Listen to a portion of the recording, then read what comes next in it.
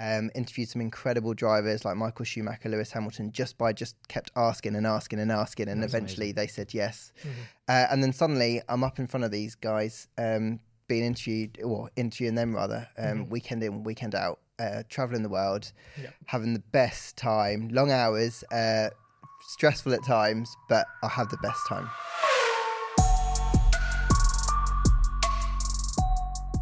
Hey everyone, welcome to the Track Limits podcast presented by Formula Addict. I'm your host Swish. I'm with my co-host Henny, and today we have an incredibly recognizable face in the paddock. If you watch the F1 races, you're probably seeing him go up and down the paddock.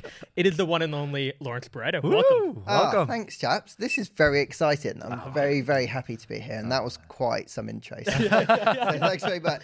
I get inspired, but I'm so excited to have you here. I mean, you're obviously somebody that we greatly look up to in many aspects. That's very kind. And I think throughout this entire hour, I'm really excited to unpack an incredible career you've had thus far. Because I think some people, they see you on F1 and they don't really know all the accomplishments, all the milestones, maybe even the challenges that you've gone through. So I'm pretty excited to kind of go deeper into all of that. Well, you successfully made me feel very old. Thank you very much. No, I'm joking. No, it's been fun. Yeah, I've had a good run. So yeah, so far, so good. So we break up our podcast into 3 sections. Q1, all related to racing. Q2, kind of diving more into you as a professional. And then Q3, our favorite, the rapid fire round. Yeah, I'm looking forward to that. And stressed in equal measure. So let's see how that goes. Incredible. So we're going to get into Q1. First question, in about 30 seconds or so, try to. How would you describe your career and some of the core accomplishments you're proud of?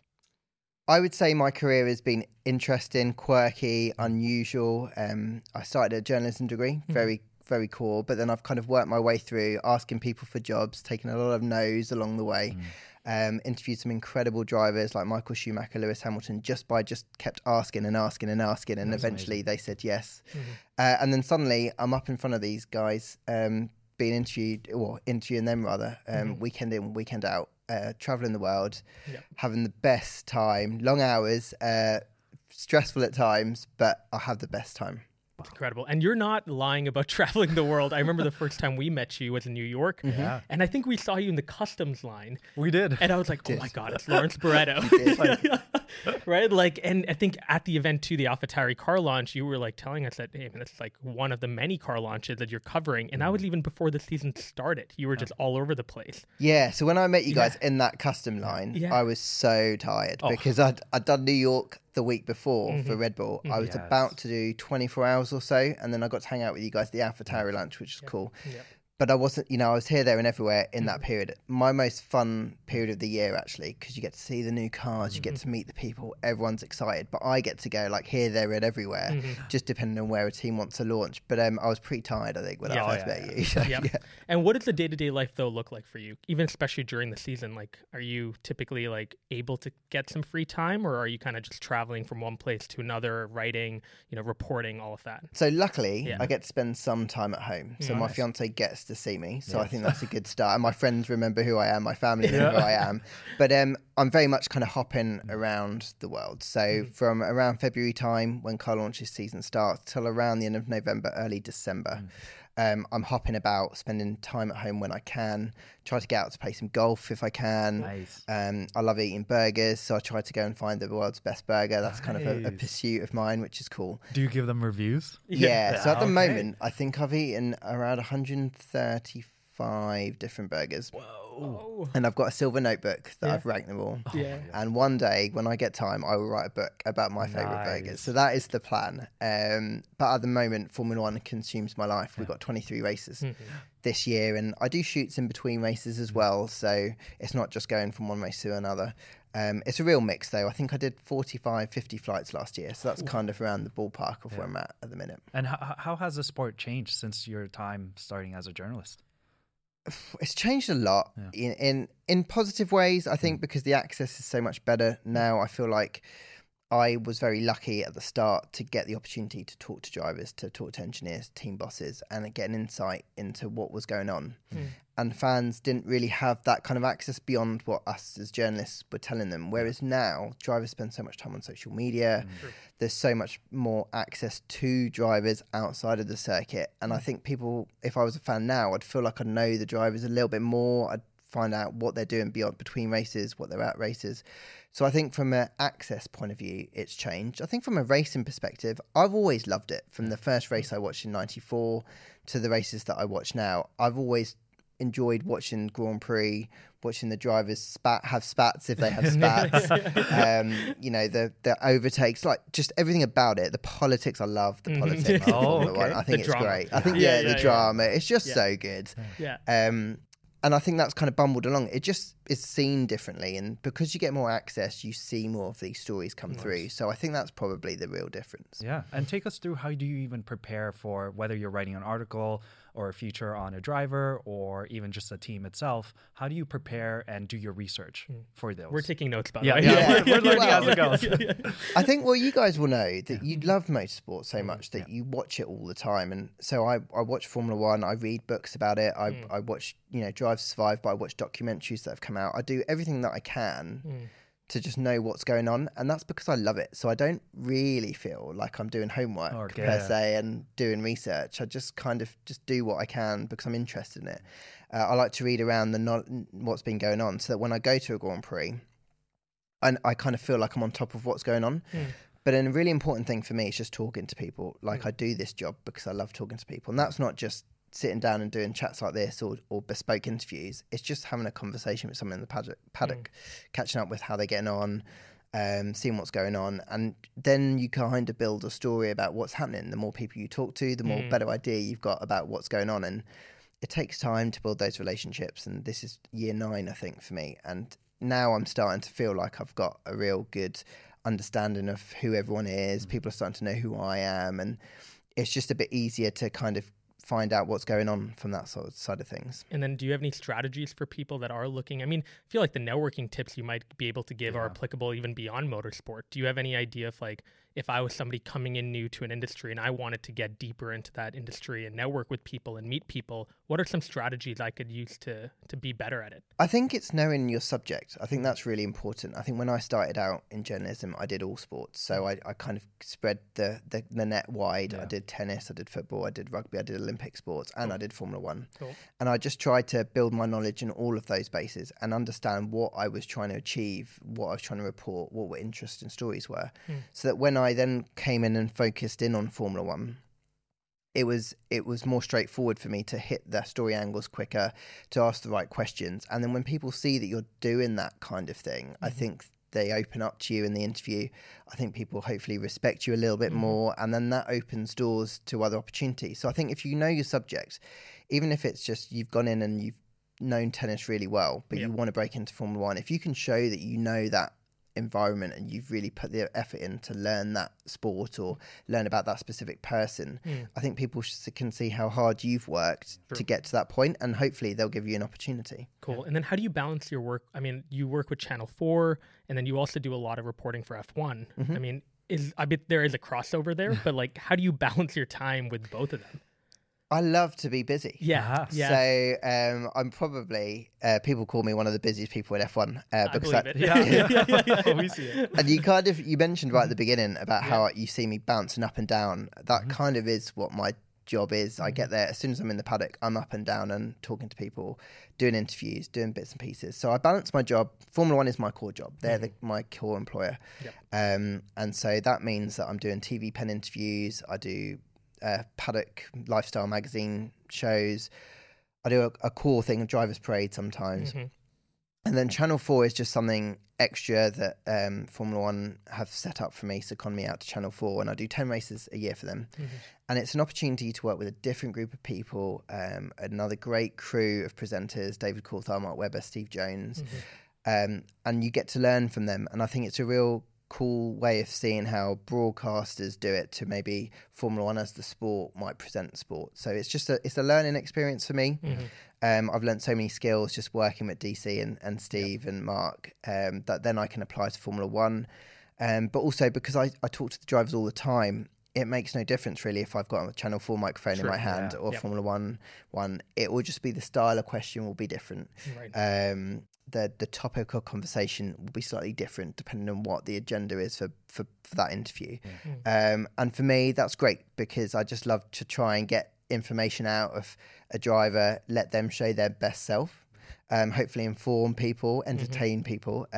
That's what I do this job for. So yeah, it's just trying to do the balance. And yeah, they're long days, of course they are, and it's sometimes difficult that I do a Channel 4 shoot, then I run to the Formula 1 shoot, then I run back, and there isn't a lot of time in between to prep. So it's late nights in my hotel room writing questions down or notes for questions, watching some videos about what's been going on that day, just to try and make sure that I'm on top of things, so that when I get to those things and I bounce from one to the other, I feel super prepared for both of them. I'm not stressing that I haven't thought about this, that, and the other. That's the kind of strategy that I try to employ. Yeah, and I've always been fascinated by journalists finding the difference between a rumor compared to what is real source. How do you guys go about picking that and finding the difference between those two? So I think if you have a good idea about what is going on as a base level, so you know that this is true, then what you try and do is work out, well, how likely is that rumor to be true based on like how far away is that from what the baseline normally is, and then you go and talk to people and you go and try and find out what is going on, whether they've heard anything. Often you'll hear a rumor, say driver A is going to sign for team A, but already I might have been having conversations for weeks about how I know that actually that driver was never talking to the team A. I just happen to know that they were talking to B, C, D, and E, and they would never even look at A. So then you don't really need to kind of pursue that rumor that much. If it is that, oh, okay, that is a team that I think they were talking about, and it seems like it's accelerating, then you might then go to your sources that you normally go to, have a chat to them, and find out what's changed, like what's developed in that kind of path. I think these days there are so many stories out there, so many people are writing things, often when they haven't been in the paddock for a period of time. And if that is the case, then you probably take that with a pinch of salt, because they probably haven't had the access to the people that they need to. That doesn't mean that it's wrong. It's just that you just have to try and take all of these little scenarios and add them together and then work out the best way forward to try and prove a story or break a story even. And then do you ever get surprised? Like, I know you're in the inside, but are you sometimes also on social media and are like, what? Totally like blindsided by the news. As much as I love to be on top of things and feel like I am across everything, I can't be across everything. Sometimes on an aeroplane, and when I got on the plane, everything was fine. And I've got off the plane 10 or 12 hours later and something's happened and stuff. And actually, when I'm on a plane, if I can, I try not to go on Wi-Fi because that is the one period in my life where you just you're clocked off. Like even when I'm at home on a day off, I'm working. You know, I'm at a wedding, I'm probably working. I'm sleeping, I've got my phone on loud in case something happens. So that is the one time. I know technology has moved on, so you can actually communicate with the world, but I try to like limit that area to the time in which I'm switched off. And it happens, you know, you can't be on top of every single story. The idea is that you are across as many things as you can be, so that when a story does break, even if you've missed it, you're so well resourced and you've got so much knowledge about that subject anyway.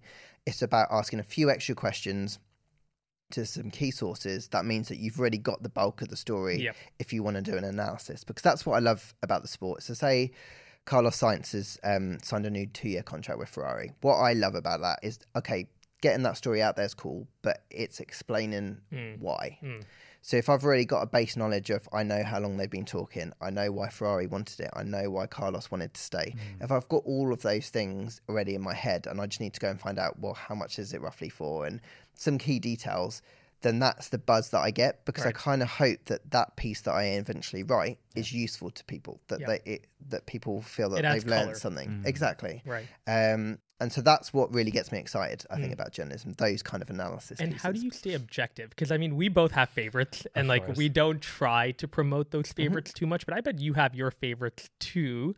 And I don't want to know who they are as much as, like, when you're doing an interview with a team, a driver, a principal, like, how do you stay objective as a journalist to, like, be neutral in your questions and your approach and in answering, you know, what they have to say?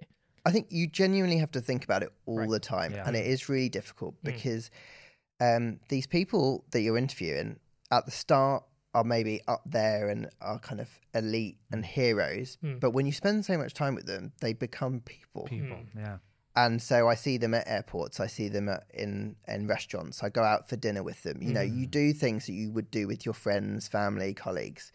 And then kind of starts to blur a little bit. Right. But I think what you always have to bring it back to is when you're asking a question, they will always have respect for you to ask the question. So even if they're your friend or you don't like them, if you ask them a fair question and they think, oh, that's harsh, a friend didn't ask me that, they know, they have the respect for you that you're asking it because that's your job, in the same way that they've got a job to do if they can't ever talk to you for some reason or they can't tell you something at that point in time. So I think so long as you can build that respect with people, and that only comes with time, that I think that you can always then still get on well with people. You can have favorites. You can sometimes become friends with people, but I think you can always be able to separate out when it's a work time and when it isn't a work time, and that's on both sides of the circle, really. And what cool initiatives or things that are happening within F1 that are you really excited to know about or to even sponsor or push out? I think at the moment, so I love my car. I drive a BMW Z4. Nice. And obviously the way the world is going, internal combustion engines might not be a thing in the future because we're moving towards maybe battery. But if we can deliver sustainable fuels, I will get to keep my car. So on a very selfish level, if we could have a world where a 100% sustainable fuel exists and it is readily available to the world, that is great. There are 2 billion, I think, internal combustion engines on the planet. If you can find a fuel that can then be used in those and then therefore is very carbon neutral and will hit our net zero targets, why would you not push down that path, especially when performance won't be affected? People will be happy because they'll get to keep vintage cars. Like, I think because I love motorsports and automotive, I think that's a really cool thing to be able to push on. And I think it's really cool that Formula One is kind of pushing down that path, and the technology that has to go in, the investment that has to go in, the cleverness that is involved in the scientists that are working on it, that's a proper breakthrough if we are able to deliver not just Formula One running on sustainable fuels, but then push it out to the wider market. So I'm super excited about that, and I really hope that it does follow through. And I think F2 is using a slightly higher percentage this year as well, and they'll keep building as well, and they're like a guinea pig in a nice way. So I'm super excited about that kind of thing going forward. And that's one in many things I love about Formula One. I mentioned I love the politics and obviously love the racing. But I think Formula One is the peak of technology. People across the world, when they hear about Formula One, they often don't know about the sporting side. They just know that actually they came up with all of these cool technological advancements that they are now using in their business. I know the British cycling team have taken a load of technology from Formula One, and that's why they were so successful at the Olympics. Lots of other sports have done that, lots of other businesses, and I think that's a really cool aspect of Formula One that actually we probably don't talk enough about. Definitely not. And I think even beyond the net zero goal, is there any other challenges that you see Formula One needing to compete with or needing to just directly engage with? Well, I think the obvious challenge is that we are a global sport and we have to travel around the world and we have to transport 2,000 people. And there isn't really any way of doing that. You have to send those people to those races to make that event happen. And we've talked a lot about, in the media, regional calendars, trying to group races together. But it really isn't as simple as saying, right, all of the American races have to go together and all of the Asian races have to go together. Why is that not as simple? Because I mean, to an average fan, they're like, well, why don't you just stay in the United States if you're already there? I get that. And you're right. It's kind of things like Canada, for example. You can only race there in Montreal at certain times of the year. Absolutely. Okay. 100% understand. So you know what it's like. Winters are harsh, Winters are super harsh. Can't race a Formula One car. So there's a narrow window. And that window might not necessarily be the same window as Miami's window. And therefore they can't then coexist, but in an ideal world they would, because geographically they would do. Same as with Japan, Singapore. There's certain things, areas where they want to be in certain places. Singapore love to be in that scenario, in that part of the year in September. Japan love it too, but we would love them to be earlier in the year. Of course. But it's just difficult. What other sporting events are happening at that time of year? They don't want to have clashes. Melbourne, they've got the Australian Open in Melbourne. They've got other sporting events. They can't have the Grand Prix in town at the same time. So there's so many other things when you piece together a calendar that it's just not that easy to do. So I suppose you just try and make the best of it where you can, try and group the races that you can do together. And that would be a step forward. Yeah. And where do you see, I know Formula One is constantly increasing the races. And right now we're at 23. They want to expand to 25. Are you a proponent of that, or you're like, okay, this is enough, we need to put a gap on this? So when I first started watching F1, I'm pretty sure there were 15 to 16 races, and the season ran something like March to October. Yeah. And most of those were in Europe. You maybe had a couple of flyaways at the start and a couple at the end. So the championship and the way it looks is completely different now.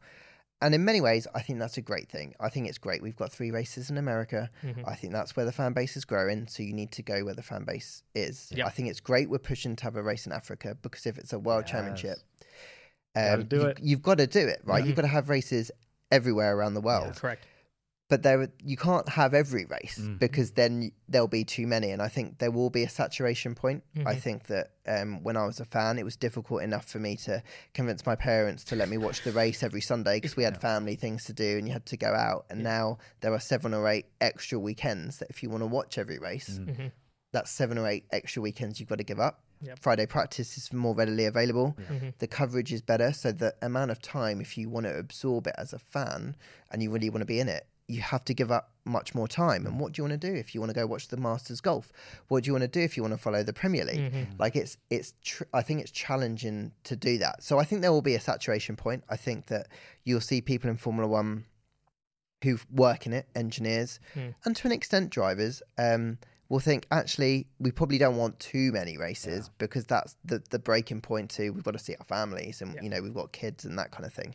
But I think at the moment, we're just about hanging on, and this is just about the right number. But I don't foresee us going miles into 30 races. We're never going to have that. I don't think. Yeah. And I do think we might move to a spot where we rotate races. So one year it's the French Grand Prix, but that spot is the Belgian Grand Prix the next year. Correct. And I think we might move to that, because then you could hit more regions over a period of time. Can you imagine America? You could maybe have 8 spots on rotation. Maybe you always will have to have Vegas because it will be so cool. Or I don't know how it would work, but maybe you have one rotational American spot each year. I think that's probably a potential way of kind of getting around that kind of thing. Amazing. Speaking of Vegas, by the way, if you have not seen Lawrence wearing the Vegas jacket, go to his Instagram. That was incredible. Final question at Q1. What are some of your favorite memories in the paddock? Like, just in the last few years, when you look back into the kind of wild show that you've been on for so many years now, like, what are some of the core memories you take away, and why did they resonate with you? Oh, how long have you got? Maybe give us like 1 or 2. I've got so many great moments. So when Daniel Ricciardo won the Italian Grand Prix for McLaren, I've got to know Daniel over the years, and I was really feeling his pain. And we were talking a little bit earlier about like blurring the lines between like being supportive of someone and doing your job and asking the hard questions. And he just had the toughest of years, and he obviously went and won that Grand Prix, and he came in the TV pen. And I had an alcoholic beverage and my shoe. And I said, it's one of the shoes that I actually wore and actually happened to like. So it just so happens that, so I said to him, okay, do you want to do a shoey in my shoe? Poured in the alcoholic beverage, gave him the shoe, and he did it. Whoa. Tell me he there's a clip of drank this. out of my shoe. There is video evidence of it, photographic evidence. He's even signed the shoe since, and it's sat on my desk at home, which I thought was really cool. And I promised him that if he were to then go and win another race, I would do a shoey in his shoe. Nice. So that will still hold. If, hopefully he'll come back next year, because I still think he's got a super talent, and I think he deserves to be on the F1 grid. I will do that. But, that was just a real random moment of like, it kind of just showed how much that win meant to him. It showed the mood that he was in, and it was quite a special moment for me to share in, but also hopefully shows the relationship that we'd built over the years. Another great moment was when I interviewed Claire Williams on the last weekend that she and the family were part of the Williams team. Nice. And I was really lucky that I got to know Sir Frank over the years. He was really supportive of me when I was coming into journalism, and I got to know the family really well. So that was a really challenging weekend, because there was a lot of emotion involved. It was a really difficult time. Claire realised that they had to sell the team to save the team. And they had to let go of their baby, basically. It was part of the family. And so I got to spend a lot of time with Claire over that weekend. I did that one final interview, and I remember her welling up, talking about the fact that this was going to be the last time that she was going to be running the team that her father had set up. And to be part of that quite significant moment in history, was huge for me because I admittedly I was a Schumacher fan when I was younger, and he was racing Williams and Damon Hill at the time. But Williams always had a really special place for me, a really iconic British team. So to have been able to really embed myself in the latter part of their story was super cool. So yeah, that was just one of many really pretty cool opportunities that I've had in Formula One, and hopefully there'll be many more to come. Let's do it. I think that was a fantastic Q1 Henny verdict. I gotta give that a purple. I think it was a purple. Yeah, that was a purple the strongest Q1 we've had. Yeah, that was amazing. Right through Q2. Yeah, I'll take that. Thanks. Amazing. Well, stay tuned, guys. We're going to be back with Lawrence for Q2. Welcome back to the Track Limits podcast with Lawrence. Lawrence, you're through to Q2. How do you feel about that? Oh, I'm delighted. Yeah. There was a little bit of tension there. With a purple here. There's a lot of pressure here. Yeah. In Q2, we want to dive a bit deeper into you as a professional. Cool. And want to go back to like the early days you went to, oh my God, Bournemouth? I'm going to pronounce it wrong. There you go. I got it, Bournemouth. Thank you. I can see the tension. Canadians and Americans will empathize with me, but Bournemouth, I mean, tell us, what did you study? Did you come in realizing that a career in Formula One is potentially what you wanted to do? Well, firstly, I still can't get over the fact you're calling me a professional. Yeah. So I take that very kindly. So thanks very much. I've got great memories of Bournemouth. So when I was in year 9 at secondary school, we had a careers day, and Bournemouth Uni was one of the universities that came to present and try and attract students. And I had done a project a couple of months beforehand where you research the careers that you wanted to do, and it was journalism and photography were the two that I'd wanted. I'd watched the 1994 Australian Grand Prix with my dad, so a pretty special race to watch to start with. Damon Hill and Michael Schumacher collide. Michael wins the title. And it was then that I decided I wanted to work in Formula One. So that's the right beginning of the story. Then as I went through school, essay writing and English were really the only subjects that I felt I was any good at. Maths was not my strongest point. Science definitely wasn't. And I was like, well, okay, let's play to your strengths. And so that's kind of why I focused on trying to get into journalism. But yeah, from a very early stage, that's what I wanted to do. Formula One journalist. That was the peak. That's what I wanted to hit. I'd listened to BBC Radio 5 Live a lot. Nice. David Croft was on there. I wanted to be a pit lane reporter like Holly Samos was at the time. That was the goal. And so I'd gone through school, and you'd get the kind of nods of like, yes, Lawrence, that's great. It's great to have dreams. Yeah, go for it. But, make sure you study all these subjects because, if you don't hit that goal, you might end up in banking or, something else. So just keep your options open. I was like, no. I want to do sport and I want to do Formula One, and this is what I want to do. So I cracked on. Bournemouth Uni, best media school in my view at that time in the UK. So I was like, right, this is the focus. Do whatever you have to get the grades to get into the uni. Actually, didn't get the grades that I needed to get in. And I remember the phone call outside the school hall, and I called them and I was like, I know I haven't got the grades. Like I'm 2 steps higher in the first 2, but I'm 1 lower than in the other. And they were like, oh yeah, don't worry. Yeah, you're coming in. So it's fine. Perfect. Yeah. And I was like, oh, phew, that was good. And I remember going to uni and I met this really inspiring lecturer called Dan Hogan, who's still there. And I still chat to him today. And he was the guy who helped me stand out through the course of my uni. He could see how passionate I was about sport, about Formula One, and how I was literally so stubborn that I would not stop until I got ideally what I wanted to do. He helped me into this competition called the Bridgestone E-Reporter, where I went to Hungary and I covered the race where Jenson Button won his first race in the wet. And that really gave me an opportunity to meet people. That's where I met Lewis Hamilton for the first time when he was in GP2. And he was Dan Hogan was the guy who kind of helped get my application sorted, inspire me to do different things with my CV. So my CV, I remember I did my first draft, and it was just what any CV I've ever seen was, just writing. There were just words on it, right? Yeah. And he suggested I put pictures of the people that I interviewed on my CV. That's so smart. And I was like, well, this looks silly. Why would I do this? And he was like, well, just think about it, right? You're going to get 100 CVs through. This guy or girl has got to sort through they're going to have to sort it in some way. So they're probably going to pick out the one that looks slightly different. And so what I did is I picked so at that time I'd interviewed very randomly, Pierce Brosnan. Okay. He was in the Matador. Yeah. Stockard Channon, who's Rizzo in Greece. I'd interviewed a stack of people. And I put all these pictures on. Lewis Hamilton was on there. And I managed to get some work experience at the Press Association. And that was the first thing they picked up on. They were like, why did you put pictures on? And I was like, well, why did you select me? That was just a quirky way of getting in. But I think he saw that I was just a little bit different. And I was a little bit odd, if I'm honest. And he kind of just helped bring that out of me. And so I did this multimedia journalism degree at Bournemouth. So I did radio, TV, print.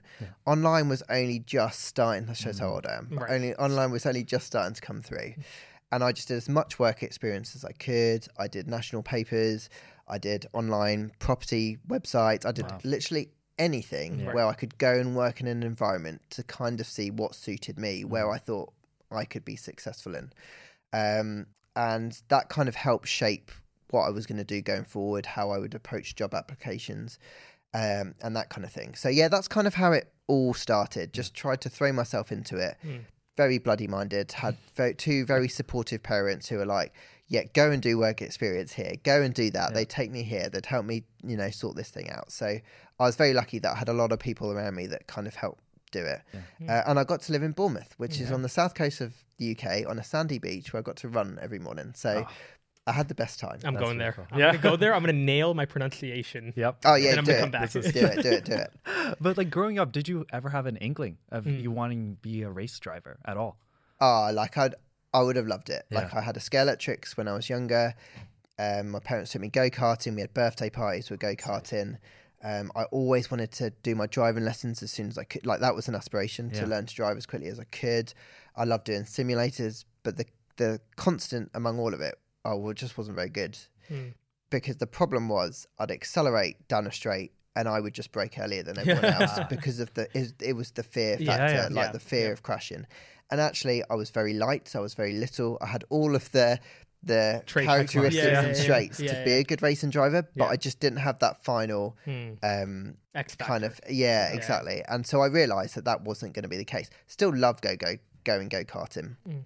And I still love trying single-seaters out if I ever get an opportunity, or driving. I kind of like saloon cars a little bit more. I get more of a kick out of that if I get a chance to drive on a circuit. But I still love doing all of that. But I knew what my limits were, and my limits were I wasn't going to be a racing driver. So what is the next best thing? And that's kind of being part of Formula One. And that's what's great about this sport, is that you can work in legal, you can work in finance, you can be an engineer, you can be a driver, marketing, hospitality, communications. You can still be part of Formula One. You don't have to be a racing driver. And I think that's what's great about it. So, I was still bloody minded. I wanted to be a journalist. I wanted to be that pit lane reporter. I wanted to interview drivers.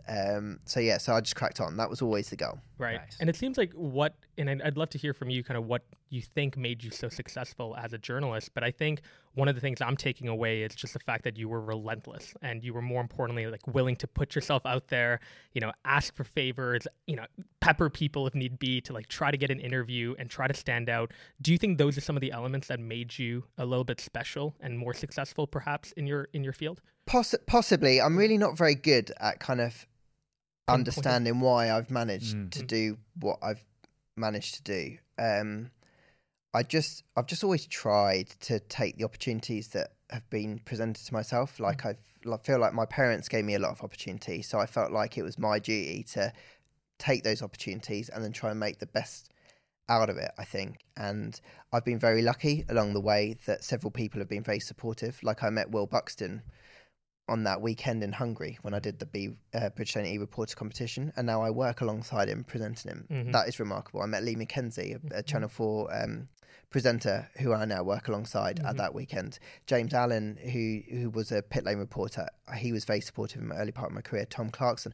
There were a billion people, and Bradshaw, who's been in comms, one of the best comms people I've ever met. There were tons of people who were supportive, but I always just tried to show that I was keen. Hopefully I was good, and they saw that I was good and they wanted to support me, and just try and put all the pieces of the puzzle together to try and take take these opportunities going forward. Yeah. And on the flip side, has there been a moment where you're like, I screwed up? Like I did something wrong, whether it was on live television or even just journalism where you got it all wrong? There's loads of those because the reality is you can't get it right every time. You can't always ask the question in the right way. You can't always have seen everything. So there are moments in the TV pen when I have to interview all 20 drivers, whereas the reality is I can't follow 20 drivers individual race. So there will be times when I have to maybe be a bit more open with my questioning on someone who's finished 17th, 18th, 19th. Or I've got it wrong. Like there were so many, say, accidents or tyre strategies where I've gone, oh, you did that. And they're like, no, I didn't. And the reality is that's going to happen. I'm not, it's not because I haven't watched the race. I've just made an error because there's a confusion. And sometimes that happens. But I just, obviously I try to minimize those things. But I think I had a really good grounding early on in my journalism career. I worked for a magazine called Sport. It was a weekly magazine where we covered all sports. I went in there as the only person who was interested in motorsports. They were like, well, yeah, go on, you can go cover that. Take the whole department. Exactly, you go do it. And I was like, all right then. And I interviewed Lewis Hamilton, Valentino Rossi, Jenson Button, Fernando Alonso. Quite the roster there. It was pretty cool. And I did that probably in the first year or so, and they were cover features. And I was just like, well, this is great. Like, they're big names, but and you kind of know what you're talking about. And that was cool. But I also went and did other things. I interviewed Mark Cavendish, a really successful cyclist for the Isle of Man here. I did rugby players. I did footballers, Andy Murray, tennis players. And what was great about that is I really had to go and learn those sports. I had to really get better at researching. I had to get an idea of how to question this person, to learn this new person's mannerisms, to learn how they are best, how I can get the best out of them. And actually that was the best grounding I could have, because it kind of taught me how to approach interviews differently depending on who I was interviewing, how I would write my question. Like I don't write questions really anymore. First interviews I did, I used to write reams and reams and reams. Now I write them down before the interview or notes, and that goes into my head. And then when I do the interview, I just do what I'm doing with you guys now. I just have a chat to them. And it kind of, because I've done it so often now, it's in my head. I wouldn't recommend that as a strategy in your first couple of interviews. I'm going to go do that right now. But maybe like further down the line though, it kind of builds in. And then you're a bit more relaxed and it's a bit more conversational. But I only learned that skill 10, 12 years ago by doing all of the things that weren't facing Lewis Hamilton when he's just got out of the car and won the world title. I had to go and do that grounding somewhere else. So I think it's about patience. I know that word is, because I'm so stubborn, I hate that word. But you just have to go and do all of that stuff so that you can be the best that you can be further down the line. Like there's no way I could do the TV pen in my first job out of university. I just couldn't do it. I wouldn't know how to deal with all those drivers coming in so quickly, how to read a race, how to take notes on a race. I just wouldn't know any of that stuff. So I'm really glad that I've kind of taken that pathway, which is trying to do lots of different sports and then work my way through. But I'm also really lucky that I've had so many opportunities along the way. Yep. And then diversity is obviously a hot topic right now. And I know a lot of people look at the drivers and they feel like, okay, there's a lot of room for more diversity among the 20 drivers. Is that the same also for journalism and reporting? Like, is there, something that needs to be done even across the paddock beyond even just the drivers, do you feel? I think there needs to be better diversity across the board. Right. But I think that's not just Formula One, that's all sport and the world. True. I think people just need to have more opportunities. I think there just needs to be an understanding that actually the best person for the job it could be anyone, and you need to have an open mind for that. But I also think that more people need to have the opportunity from a grassroots level, and that might be better education, that might be better opportunities to go-karting and better funding for that. That might be a better way of getting into the legal service, because we go back to that same topic. There were multiple jobs in Formula One, and everyone just needs the grounding early on and that access opportunities there, so that in 10 to 15 years, when you go for a job interview and you're looking for a reporter and you want to try and open it up, the 10 people you're coming to are the best in the field, and they're all from different backgrounds. And therefore, you are picking the best person based on the best person for that job. And you've got a great selection to choose from. What I think you probably don't want to have to do is be forced to take people in positions where they aren't the best, because then it's not fair on the person who is the best, not getting the opportunity. And I think that will take time. But I think what is great is we are doing things to try. F1 Academy is trying to bring young female racers through from a grassroots level. I think you look at all of the teams and they are looking at how they can do internships. They're doing how they change the way they recruit, how they support local universities, how you do all of these things that hopefully then people go, actually, I can do that. Yeah. When I was first a permanent journalist in Formula One, there weren't very many people who looked like me. I think that's the truth. Yeah. I never felt out of place. Like I never felt like anyone treated me differently, but I did feel like it was very clear that I was very different to those around me. And I'm pleased to say that is changing.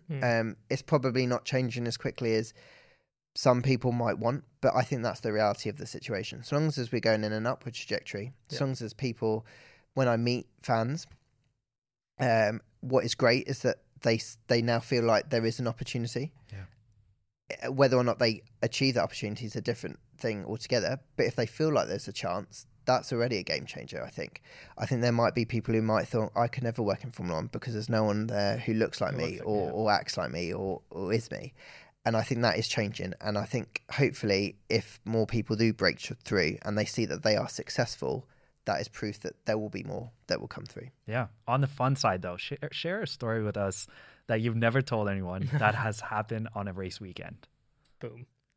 That I've never told anyone on a race weekend. Yeah. That is a really difficult question because I'm not very good at not telling stories because I have so many outlets of I write about things, I do podcasts about it, that it's actually really difficult to come up with something that I've never told anyone ever. Oh damn it. What can I tell you about it? Or a rumor that you know is true. Yeah. When is Lewis retiring? No, I'm kidding. So the thing is about on that, while I think about the other question, it is quite challenging when you know stuff that's going on that you can't report on yet because you want to get it out there. It's really exciting. But also it depends what you've committed to your source. It depends whether actually if you wait a little bit longer, you'll get a better story out of it. So actually that is the real challenge and the real experience that you learn, that actually sometimes, okay, I found out this piece of information and I could break it now. And that is great. And you will do that sometimes. But actually wait 2 or 3 days, talk to this other person, and then you've got this explosive story, right? Yeah. I remember when I was working at Autosport and I spent a bit of time trying to work out, it's a little bit smaller, but who was going to be the next Toro Rosso driver when they were changing things up. And do you remember there was that year where Gasly had to go, Brendan Hartley had to go, Sebastian Buemi was linked to that seat. And I found out it was going to be Brendan Hartley was going to get this shot. And I remember talking to my colleagues in the office and I was like, so I'm going to write this story, and they're like, there's no way it's Brendan Hartley. There's just no way it is. And I was like, well, I'm 100% certain that it is this story. And they were like, it's no way it is. And so I went in and I talked to several more people. Then I found out why it wasn't Buemi anymore. Then I found out why it definitely was Brendan Hartley going to be in, and more detail on that story. And I found so much more out on that story. And then I broke it. And actually it was a great story then. It still would have been cool if I'd broken it and I'd said it was Brendan Hartley, because it was true and I was confident of that. But it was such a good story thereafter because of the way that it was being. Yeah, anyway, so that was a cool thing. So a story that I've never told. There we go, got it. There we go. So I went to some of the cool things that you get to do after races is you get to go and do an event after a race. And one of them that we did was we went to Baku after a Grand Prix. It must have been Abu Dhabi, when Daniel Ricciardo was the ambassador for Baku. So I don't know if you remember, right at the beginning of the Azerbaijan Grand Prix, they picked drivers each year to be an ambassador. I think Alonso was one year. And Ricciardo was this year. And I remember we turned up to the event. We stayed in the Hilton Hotel, which is the one in the centre of the circuit. And we're at a rooftop bar at the end of this day, and we'd done this whole junket he'd had to go and talk to all of these media, blah-de-blah-de-blah. He had to sit down for dinner with us, and whatever, assembled media. And then we went up to this rooftop bar, and this was the first time that I'd spent with him in a non formal environment. Even the dinner, this was like a step on from a media dinner, because the media dinner you still can't have switched on because you're talking to media. And we were in this bar at the top, and that was the first time that I saw him kit back, have a drink, relax, show me who the real Daniel Ricciardo is, cracking a few more jokes, going out. I remember he had a new costume like a new like a uniform or clothing. Talk, right? I was like, costume. Not a costume. Party? No, he had like this military like outfit that he'd had that he'd just been sent by whoever the clothing designer was working. And he was like, you know what, guys, I'm going to go and show you what it is. Goes out, gets changed, comes in this costume. And like this whole thing is quite surreal. I can't believe I've just remembered this story. This was quite surreal because for me, this was the first real insight that I'd had into it. I'd had dinners with drivers off record and stuff, but this was the first time that I was seeing like a real personality. And the irony is, as I've got to know him afterwards, that's who he is. You know, this is the kind of guy who likes to kick back, likes to talk about things that isn't Formula One, likes to kind of connect with you and have a good time, have a laugh and stuff. And so that was a real insight for me of like how lucky I was to see that kind of side of him that I know now we kind of get to see a bit more about him anyway. But it was that was a real cool thing for me to do because it was non-race weekend. It was another like event for me to cover, and I got a really good feature out of it. And so many F1 fans are probably so happy because sometimes, you know, you see somebody on TV and they can be very different in person. So it's kind of nice to hear that somebody like Daniel is a very chill person, even when the cameras aren't on him and even in like a non-work setting. He is 100% the same. Amazing. Like he does not change at all. When you see him upset or sad or happy or ecstatic or frustrated, like there was a moment, I remember he told me that in Mexico one year, something had happened in qualifying. He was so frustrated, he went and got some plates and smashed them out the back of the motorhome. Oh, wow. And often you don't ever hear that kind of stuff because they don't want to maybe change the narrative. A little bit. But actually, he had every right to be annoyed about what had happened. And breaking plates is sometimes quite a therapeutic thing to do. And he wasn't being aggressive and he didn't hurt himself or anything. But that was a real moment of finding out a little bit about him. And those stories only ever come out if you're really comfortable with that person. And obviously, by the way, like I would always check with him beforehand whether or not he's comfortable. Like I would never have recited this story just now if I know that he wasn't going to be comfortable with those kind of stories. There will be stories that I can't tell with people. But the only way that you ever make progress is if you keep the secrets that you need to keep with and you tell the stories that you're comfortable with. But hopefully you can find a way where you can tell some cool stories like that. Incredible. Q2 verdict? That story is a purple. Right? 2 purples. I mean, I don't think we've ever given 2 purples. No, I don't think so. No. But it would be really sad if you did not get pole now. So I'm under pressure now. Final Q3 coming with Lawrence. Stay tuned. Welcome back to the Track Limits podcast. We are now getting into Q3 with Lawrence Barretto. Lawrence, nervous? Excited? A little bit, because I don't want to lock up right at the final corner and really let go, because it's going pretty well so far. Yeah, 2 purples so far. Last sector Here. Let's see. First question right away, Lawrence. We're going to give you a bunch of questions, see how rapid and fire your answers can be. Okay. If you had to choose one platform to post on forever, which one would it be? Instagram. Oh, okay. I love it. Yeah. Perfect. So this, for audio listeners, this is a photo of you,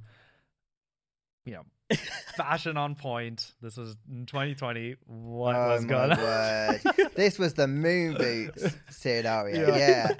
Moon boots, my favourite grey coat, my woolly yellow hat. Oh, yeah, that was a look, wasn't it? That was a strong look. So the first time I wore those moon boots was in Russia. Winter Olympics, stay with me. Home of the Winter Olympics. It was 25 degrees, but I'd committed to them. So I wore them for as long as I could until my feet started burning. Had to take them off. But that was at the Nürburgring, and it was so wet. And everyone who had mocked me in Russia were like, you've got the right footwear in Nürburgring, because my feet were toasty. That was a funny moment. Nice. Next one. Which one out of the big social media platforms would you delete if you had to? Probably Facebook, because I just don't really use it anymore, and I feel like it had its time and it was great, but it's just probably not my favorite anymore. Nice. What driver would you trust to drive you blindfolded around a track? Actually, most of them, oddly, because I've got a lot of trust in all of them, but the one I would trust the most is Carlos Sainz, I think. Nice. All right. Which driver, in your opinion, is the greatest driver of all time? It was initially Michael Schumacher, because I was a massive Schumacher fan. But watching Lewis and what he's doing now, I just can't see how there's anyone better than him. Yeah, great. Beautiful. What technical directive would you put in 2026 with the new regulations coming in? To make the cars smaller and lighter. Because I was amazed when I saw the current car next to the cars that I used to watch. And when you watch them side by side, they're so different. Oh, yeah. So, and when I talk to drivers, they all want lighter, smaller cars. They want to go faster. We should clip that just like at F1. Yeah. If you were an F1 driver, which team would you want to drive for? Williams. Okay. Who would you want as a teammate on the current grid, and who would you not want as a teammate? I would probably not want Max as a teammate because he's too damn good right now. Who would I love? Loads of them. I would love Charles would be cool. Pierre would be cool. Carlos would be cool. Oh, damn it. Do I have to pick one? This is stressful. I'm going to say Charles. Okay. What's the most over-asked question that you get? And then what is a question you don't like asking as a journalist? Like you're just like staying away from it. So the question I don't like asking is when they've had a bad day and for them to explain if they've made an error, like having to ask them to explain it or give a real insight into it. Because at that point in time, they do not want to answer it. So that was tricky. Because like Gasly, just this last race, I was second question in and he was like, he'd obviously had that shunt. Yeah. And he was like, I'm not having this. And he walked off. And I was like, well, I had to, you have to ask the questions, right? Yep. So, but that showed the emotion. So some of those interviews are actually the best ones because it shows, I know this isn't very quick fire. The question that the question that is over-asked to you. Who's my favourite driver? Probably, because I find that quite hard to answer. Yeah, cool. Nice. Funniest media comment that you've received? It's normally about my shoes. To be honest. Like there's always a lot of love for my shoes, which I think is nice. So there's probably about the moon boots, to be honest. Oh, okay. What piece of F1 memorabilia would you like to own, or do you currently own that you just love? I would love a front wing of a Formula One car that I could hang above my dining table. That is the dream. I would absolutely love it. What? Next question is: if you could have one superpower, what would it be? To fly, because I think I'm really scared of doing things like bungee jumping or skydiving. But if you've got the superpower, right? Presumably it's a reasonably safe thing to do to fly. So that's what I'd love to do. And you wouldn't, well, I mean, hopefully you wouldn't fear it. Because imagine having that ability and then you're like, oh! Exactly that. Yeah. Exactly. So yeah, I think that's what I'd love to do. Cool. What celebrity do you think would be a good fit to play an F1 driver in a movie? Any celebrity in the world. Oh, I've got to say Brad Pitt. Yeah. Because obviously we're going to hopefully see it very, very soon. I can't wait. With Lewis, right? I think Lewis is going to be involved. Oh, okay. Nice. Cool. Wildest prediction for this season? Wildest? Oh, damn it. Because this season is looking quite linear. Straight down the line, isn't it? I'm going to say that we're going to see Fernando Alonso win multiple races. I don't know if that's wild, but I think we're going to see him win multiple races. I think, win a race would not have been wild, but win multiple. That's a wild. There you go. That's about as wild as I can get. All right, final question. You're writing an autobiography on your life. Which of these titles best resonates with you? The Daredevil, the Hardest Worker, the Free Spirit, or the Dream Catcher? Or the Fashion Master. Or the Fashion Master, The man with the boots. The man with the boots. I think it's a cross between the Dreamcatcher because honestly, this is a dream and I hope it inspires people to chase their dreams. But now you've thrown in the fashion element and I do love fashion. So maybe if I could find a mix of both of them. I feel like the AlphaTauri car launch must have been a dream for you too. It was great because I love AlphaTauri gear. I mean, admittedly, they are a premium fashion partner, so I do wear a lot of their gear and you might expect me to say that. But I'm very lucky that it fits me very well. Incredible. Well, we love it too. Yeah, we love it too. We were just like, wait, we get to wear this? Yeah. So nice. Thanks so much, Lawrence, for coming on. We really do appreciate it. Thanks for having me. We ask every guest a question at the very end. At the very beginning, you gave us in 30 seconds your career thus far. But I'm curious, what sort of legacy do you want to leave behind? When it's all said and done, what do you want people to remember you for? I don't think that I feel like I need to be remembered, if I'm honest. I think that I'm here to have a lot of fun, to hopefully inspire a lot of people, and hopefully people enjoy what I read or what I write or what they see, the content that we make. Hopefully it just brings some joy to people's lives. So I think if people continue to do that and they've enjoyed what the kind of content that I make, that's a good thing, I think. But I don't honestly look at things like that because I'm just me. Like, I just don't think that what I'm doing is special. Henny, is that Paul? I think that's Yeah.